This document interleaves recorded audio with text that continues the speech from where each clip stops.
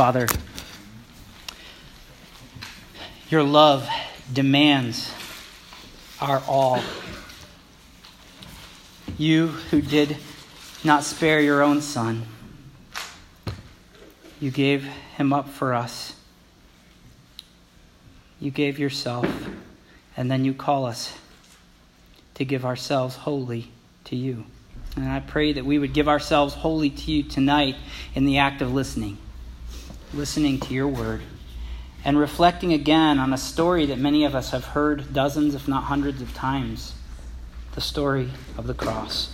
I pray that it would not grow overly familiar. When things become familiar, they lose their effect on us sometimes. I pray that the cross would be always fresh in our minds and hearts, even as it is familiar. And I pray this in your name, Lord Jesus. Amen. This morning, I'd like to take you on a journey through three important passages in the Bible about the crucifixion. Three important passages. Two are in the Old Testament, and the third is in the Gospel of John, chapter 19. And the way Brian and I preach, I know Ken too, we're always going from the New Testament back to the Old Testament, from the Old Testament to the New Testament. We have the Bible's one book. So, as you're following along, okay, my encouragement to you is to be flipping to these three texts. I don't jump all over the Bible. There's three texts. There's John chapter 19, Zechariah chapter 12, and Exodus chapter 12. So first, we're going to turn to John 19. And I'm going to read verses 14 to 19 and verses 28 to 37 with a couple comments as we go along. Things that I want you to notice. John 19, verse 14. Now it was the day of preparation of the Passover. So here's the first comment. Notice right from the start these two words, preparation and Passover. Day of preparation tells us that this was a Friday, the day the Jews would prepare themselves for the Sabbath, the Saturday of rest. And this Sabbath would actually be a very special Sabbath. It was during Passover, which was a week-long event for the Jewish nation. So the day of preparation of Passover, it doesn't mean that it was the day that they were preparing for the Passover. Jesus has already eaten the Passover meal with his disciples on Thursday, the night he was betrayed. But now it's Friday. And so verse 14, it was about the 6th hour. He, Pilate, said to the Jews, "Behold your king." They cried out, "Away with him! Away with him! Crucify him!" Pilate said to them, "Shall I crucify your king?" The chief priests answered, "We have no king but Caesar." So he delivered him over to them to be crucified. So they took Jesus, and he went out bearing his own cross to the place called the place of a skull, which in Aramaic is Golgotha. There they crucified him, and with two others, one on either side, and Jesus between them. Pilate also wrote an inscription and put it on the cross. It read, "Jesus of Nazareth, the King of the Jews." Now skip down, if you would, to verse 28. After this, Jesus, knowing that all was now finished, said, to fulfill the scripture, "I thirst." A jar full of sour wine stood there. So they put a sponge full of the sour wine on a hyssop branch and held it to his mouth. When Jesus had received the sour wine, he said, "It is finished." And he bowed his head and gave up his spirit. Since it was the day of preparation, and so that the bodies would not remain on the cross on the Sabbath, for that Sabbath was a high day, in other words, a special Sabbath during the Passover, the Jews asked Pilate that their legs might be broken and that they might be taken away. So the soldiers came and broke the legs of the first and of the other who was crucified with him. And they would do that so that the guys on the cross could not push up and get air. That's how you survived on a cross, by pushing up and getting a breath and then going back down. And if you broke your legs were broken, you would suffocate. It's truly horrific. And so they wanted them to break the legs. And they came to Jesus, and they saw that he was already dead in verse 33. So they did not break his legs. But one of the soldiers pierced his side with a spear, and at once there came out blood and water. He who saw it has borne witness. His testimony is true, and he knows that he's telling the truth, that you also may believe. That's John saying, I saw this with my own eyes. Believe me, it happened. Verse 36, for these things took place that the scripture might be fulfilled. Not one of his bones will be broken. That's from Exodus 12, verse 46, the Passover passage, which we'll look at in a minute. No bones of the Passover lamb were to be broken. Then, verse 37 in John, and again another scripture says, they will look on him whom they have pierced. And that's from Zechariah 12, verse 10. So I'll summarize what we've seen here so far. Jesus dies on the cross on Passover week. His bones are not broken, showing he's to be understood as a Passover lamb. And the people look on him who they have pierced, and blood and water flow out of his side. So I just want those images to be in your head as we go forward and, backwards, back to Exodus. Exodus chapter 12. This is where Passover has its roots. So I'll just summarize the story for you. In the Exodus story, God's special people, Israel, they're in brutal slavery in Egypt. But God has been commanding Pharaoh, king over all Egypt, to let the people go through the word of his servant Moses. Pharaoh, let my people go. And kids, what does Pharaoh say? No. That's right. No. Who is Yahweh? Buckle up, buddy. You're going to find out. Again and again, Pharaoh refuses the word of God. Just like Adam and Eve back in Genesis 3 in the Bible, Pharaoh disobeys God's words. And each time he refuses to obey the Lord, the land of Egypt falls apart more and more under terrible plagues of judgment sent by God. Plagues that are intended to show Pharaoh that Yahweh is king over all the earth, not Pharaoh or any so-called puny god of Egypt. The point of the plagues is that disobedience to Yahweh's words, it causes creation to come unglued. And there's nothing Pharaoh and his puny host of gods that he and his people worship, nothing they can do about it. So then in Exodus 12, God sends his 10th and final plague on Egypt. It's the destruction of all the firstborn sons of the Egyptians and all their firstborn animals. The firstborns represented the strength of a nation, the nation of Egypt. In fact, Pharaoh's firstborn would have actually been viewed as a young god, since Pharaoh himself was considered divine. And so God sends his destroying angels in this plague, and they go throughout the land and they kill the firstborns in Egypt. And wailing fills the night, mourning from one end of Egypt to the other. And as a result of this plague, Pharaoh finally drives Israel out of his land. And so we see that Egypt is judged, and Israel, the people that God calls his firstborn son in Exodus 4, verses 22 and 23, Israel, God's firstborn, is saved from her slavery. And yet, as we read this story, it would be wrong for us to think of Egypt as the bad guys and Israel as the good guys. Our minds tend to do that. Oh, those are the bad guys, those are the good guys. I'm the good guy, everybody else is the bad guy, right? We ally ourselves with the good guys, unless we want to be big and bad. But the point is, we tend to think in these categories, but the Bible doesn't. Israel was not a sinless nation. They were worshiping other gods, just like the Egyptians. Keep reading the story, you'll find out all about their love affairs with foreign gods. If God is going to come down in judgment upon Egypt's firstborns, we really got to ask, how is a just God going to punish Egypt for their sin and not Israel for their rebellion against God's words? Is God just playing favorites here? How is that even fair to judge Egypt but not Israel, who goes on and does many of the same sins? And so the question we should be asking in this story is, how can Israel be saved from the judgment she deserves, and yet God still be a just judge? And the answer is found in Exodus chapter 12. The answer is sacrifice. Israel will only make it safely through the coming judgment by placing their faith in the sacrifice of a spotless lamb.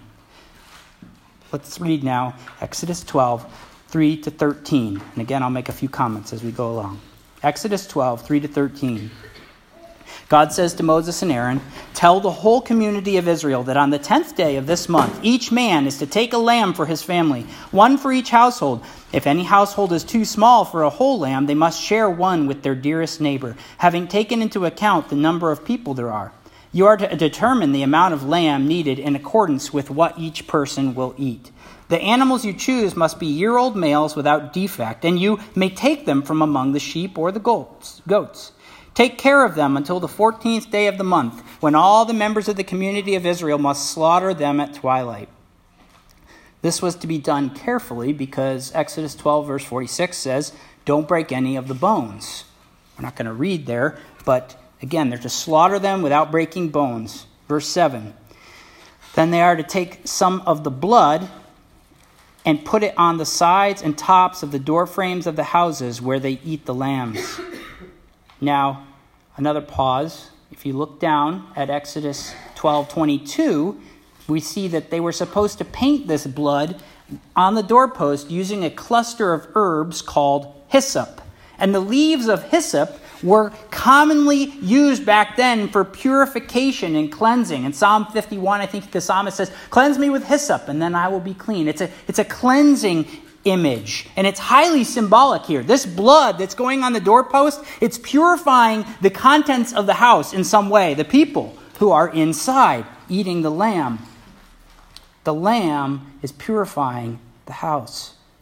Verse 8, "That same night they are to eat the meat roasted over the fire, along with bitter herbs and bread made without yeast. Do not eat the meat raw or boiled in water, but roast it over a fire with the head, legs, and internal organs. Do not leave any of it till morning. If there is some left till morning, you must burn it." In other words, this is a one-and-done meal, just like the sacrifice made is a one-and-done sacrifice. Verse 11, "This is how you're to eat it, with your cloak tucked into your belt, your sandals on your feet, and your staff in your hand. Eat it in haste. It is the Lord's Passover." So eat it in go mode, because you're about to go out of Egypt. "On that same night, I will pass through Egypt and strike down every firstborn of both people and animals, and I will bring judgment on all the gods of Egypt. I am the Lord. The blood will be a sign for you on the houses where you are, and when I see the blood, I will pass over you. No destructive plague will touch you when I strike Egypt." So for many of you, this is probably a very familiar story. What I would like to do now is just walk through it and point out three things about these verses that I think are really important for understanding what's going on. First, the Hebrew word that you hear translated here as Passover, that's actually like an English word, Passover, for a Hebrew word that it doesn't show up often, and we really only know what it means in context in this passage. In other words, we see the word Pesach in Hebrew, and we really aren't totally sure what it means in and of itself. But as Christians have read the story over the years and tried to understand what's going on, we've said, well, God comes in judgment, and he sees the blood, and it's like he passes over the Israelites' homes, but not the Egyptians' homes. But more recently, there's actually been some good cases made for a retranslation of this word to mean something more like cover over, like a bird. Pesach covers over her young and protects them with her wings as the fire burns around them. Or more broadly, just this idea of cover over or protect. Protection. In other words, every time you read the word Passover, you can say or think in your head, protection. God himself is protecting the people from his own judgment. Come back to that in a second. This leads to the second thing about Passover, or the protection event. In the story, there is a destroyer who carries out the actual judgment on behalf of Yahweh, while it is Yahweh who literally protects Israel. In other words, although these verses clearly tell us God's the one bringing the judgment and striking the firstborn, he does his striking through an agent or agents of death called a destroyer. Look at chapter 12, verse 23.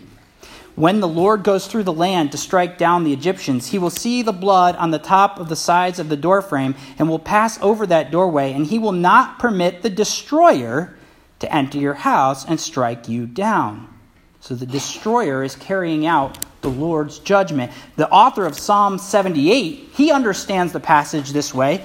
He says in Psalm 78, verse 49, that God destroyed Egypt through the agency of a band of angels. He sees the destroyer as more than one. This, if you remember, is how the Lord destroyed Sodom and Gomorrah, those evil cities of Genesis 19, with angels, destroyers. And this is how he will judge the world in the future, according to Jesus. Jesus will come in Matthew 16, verse 27, with his angels and judge the world. This leads to the third thing to see. Yahweh protects his people from the destroyer, these destroying angels, bringing God's judgment. He protects them. He himself protects them through the death of a lamb. As the judgment that Yahweh has decreed falls, and as the destroying band of angels are moving through this land, striking down Egypt's firstborns, Yahweh himself stands in the way of his own judgment, and he covers over, he protects every house that has the blood, like a mother hen, protecting her chicks, huddling under her while fire burns around. That is the image that we should have here. If the blood covered your door, then Yahweh himself would cover your house. It's as if Yahweh identifies with the lamb's blood.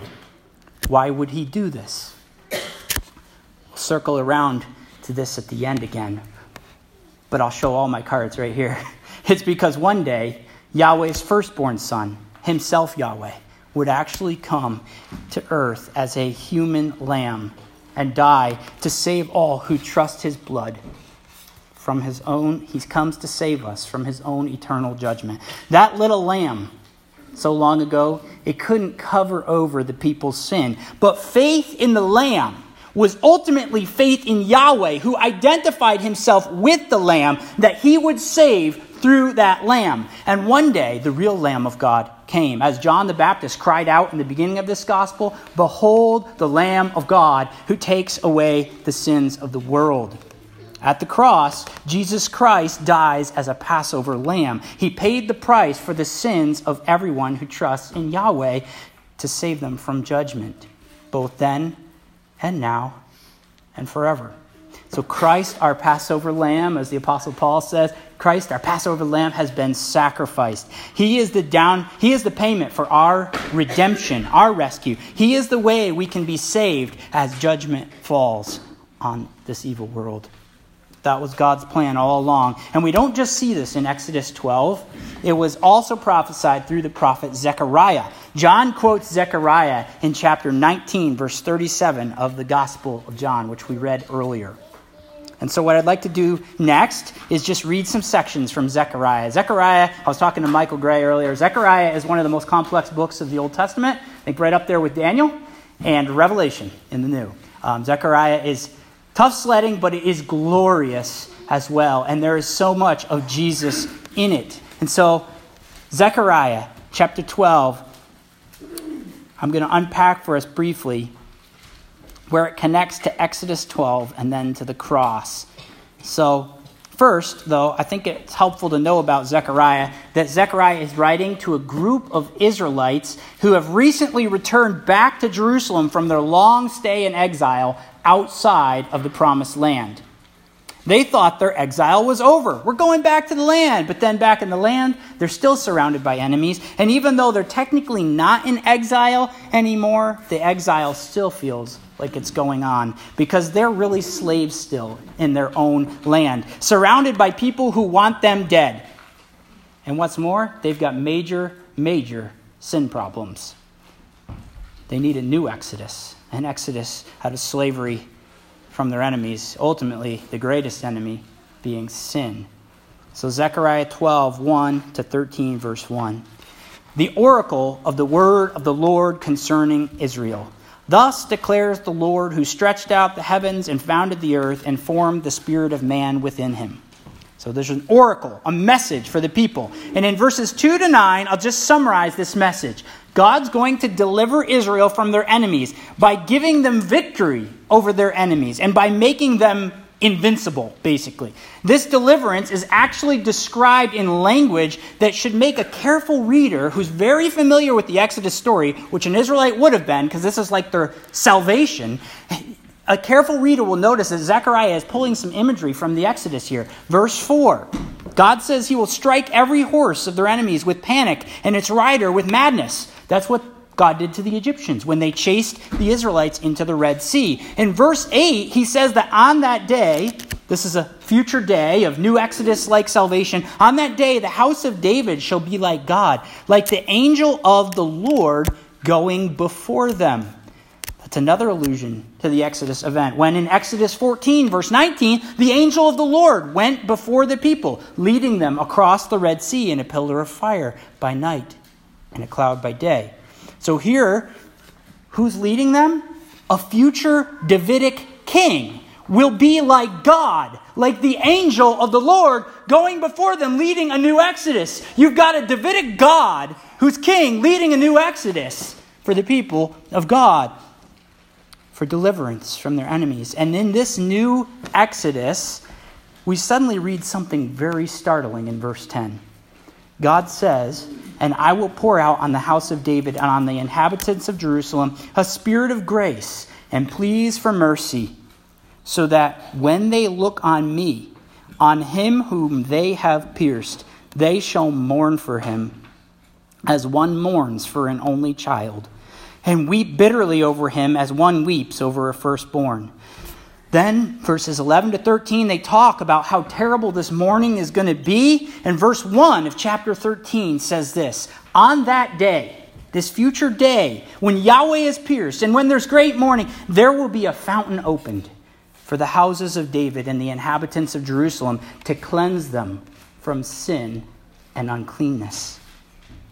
So again, I'll summarize what we've seen. On that day, some future day of salvation, Zechariah says that God will deliver his people from their enemies, just like the Exodus, in a new Exodus. And this new Exodus is going to be led by the house of David, who's going to be like God somehow. And just like in the first Exodus, a firstborn son will die.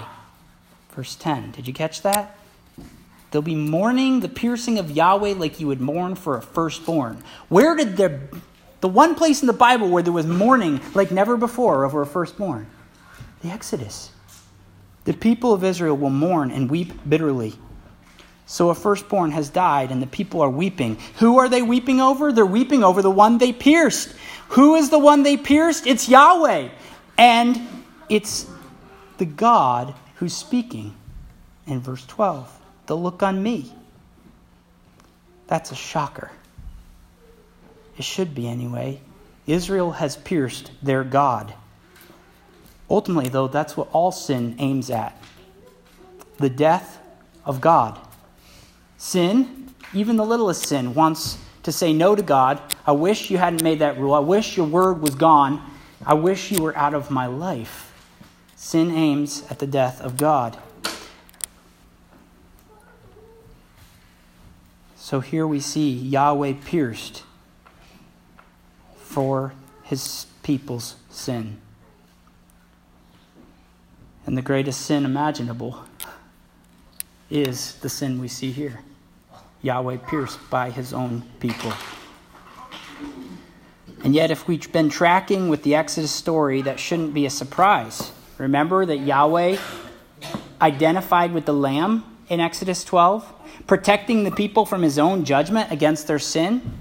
Here we see once again Yahweh identifies himself with the lamb. Except this time he becomes the lamb. He becomes the firstborn lamb of God. The lamb of God who takes away the sins of the world.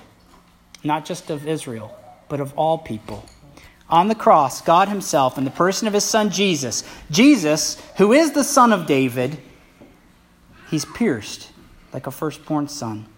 And indeed, at the cross, Jesus was pierced for our transgressions, as we read in Isaiah earlier. He was crushed for our iniquity. The punishment that brought us peace was upon him, and by his wounds we are healed. Isaiah 53 goes on to say, he was led like a lamb to the slaughter, A Passover lamb dying for the sins of the people.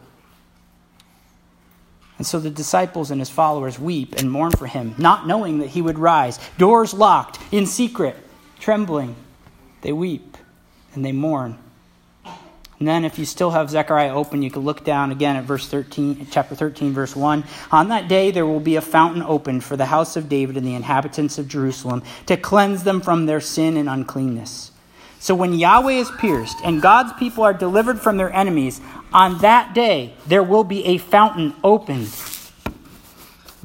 A fountain for cleansing that the hyssop and the blood of the Exodus only pointed towards. And I think that this is the reality that John, the writer of the Gospel of John, he's trying to draw our attention to this reality when he says that out of the pierced one flows blood and water. Blood and water for the forgiveness of sins. Just like in Zechariah, the piercing of Yahweh leads to a fountain that cleanses from sin. It's the same in John. On the cross, Jesus is pierced for our transgressions. He is crushed for our sins. On the cross, the words of the prophets come to pass, that a fountain will be opened, and you and I, we can be cleansed from our sin. And on that day, also, in verse 10 of Zechariah 12, a spirit of grace is poured out. We, friends, have received the spirit of grace Zechariah spoke of so long ago, if we trust in Jesus. If you go down in John chapter 20, verse 20, just a few verses down, what does Jesus do as soon as he rises from the dead and meets his disciples? He breathes on them and says, receive the Holy Spirit. The Spirit of grace is poured out on the people after the piercing of Yahweh. And they plead for mercy and forgiveness. And they find it in verse 1 of Zechariah 13. A cleansing flow washes their sins away.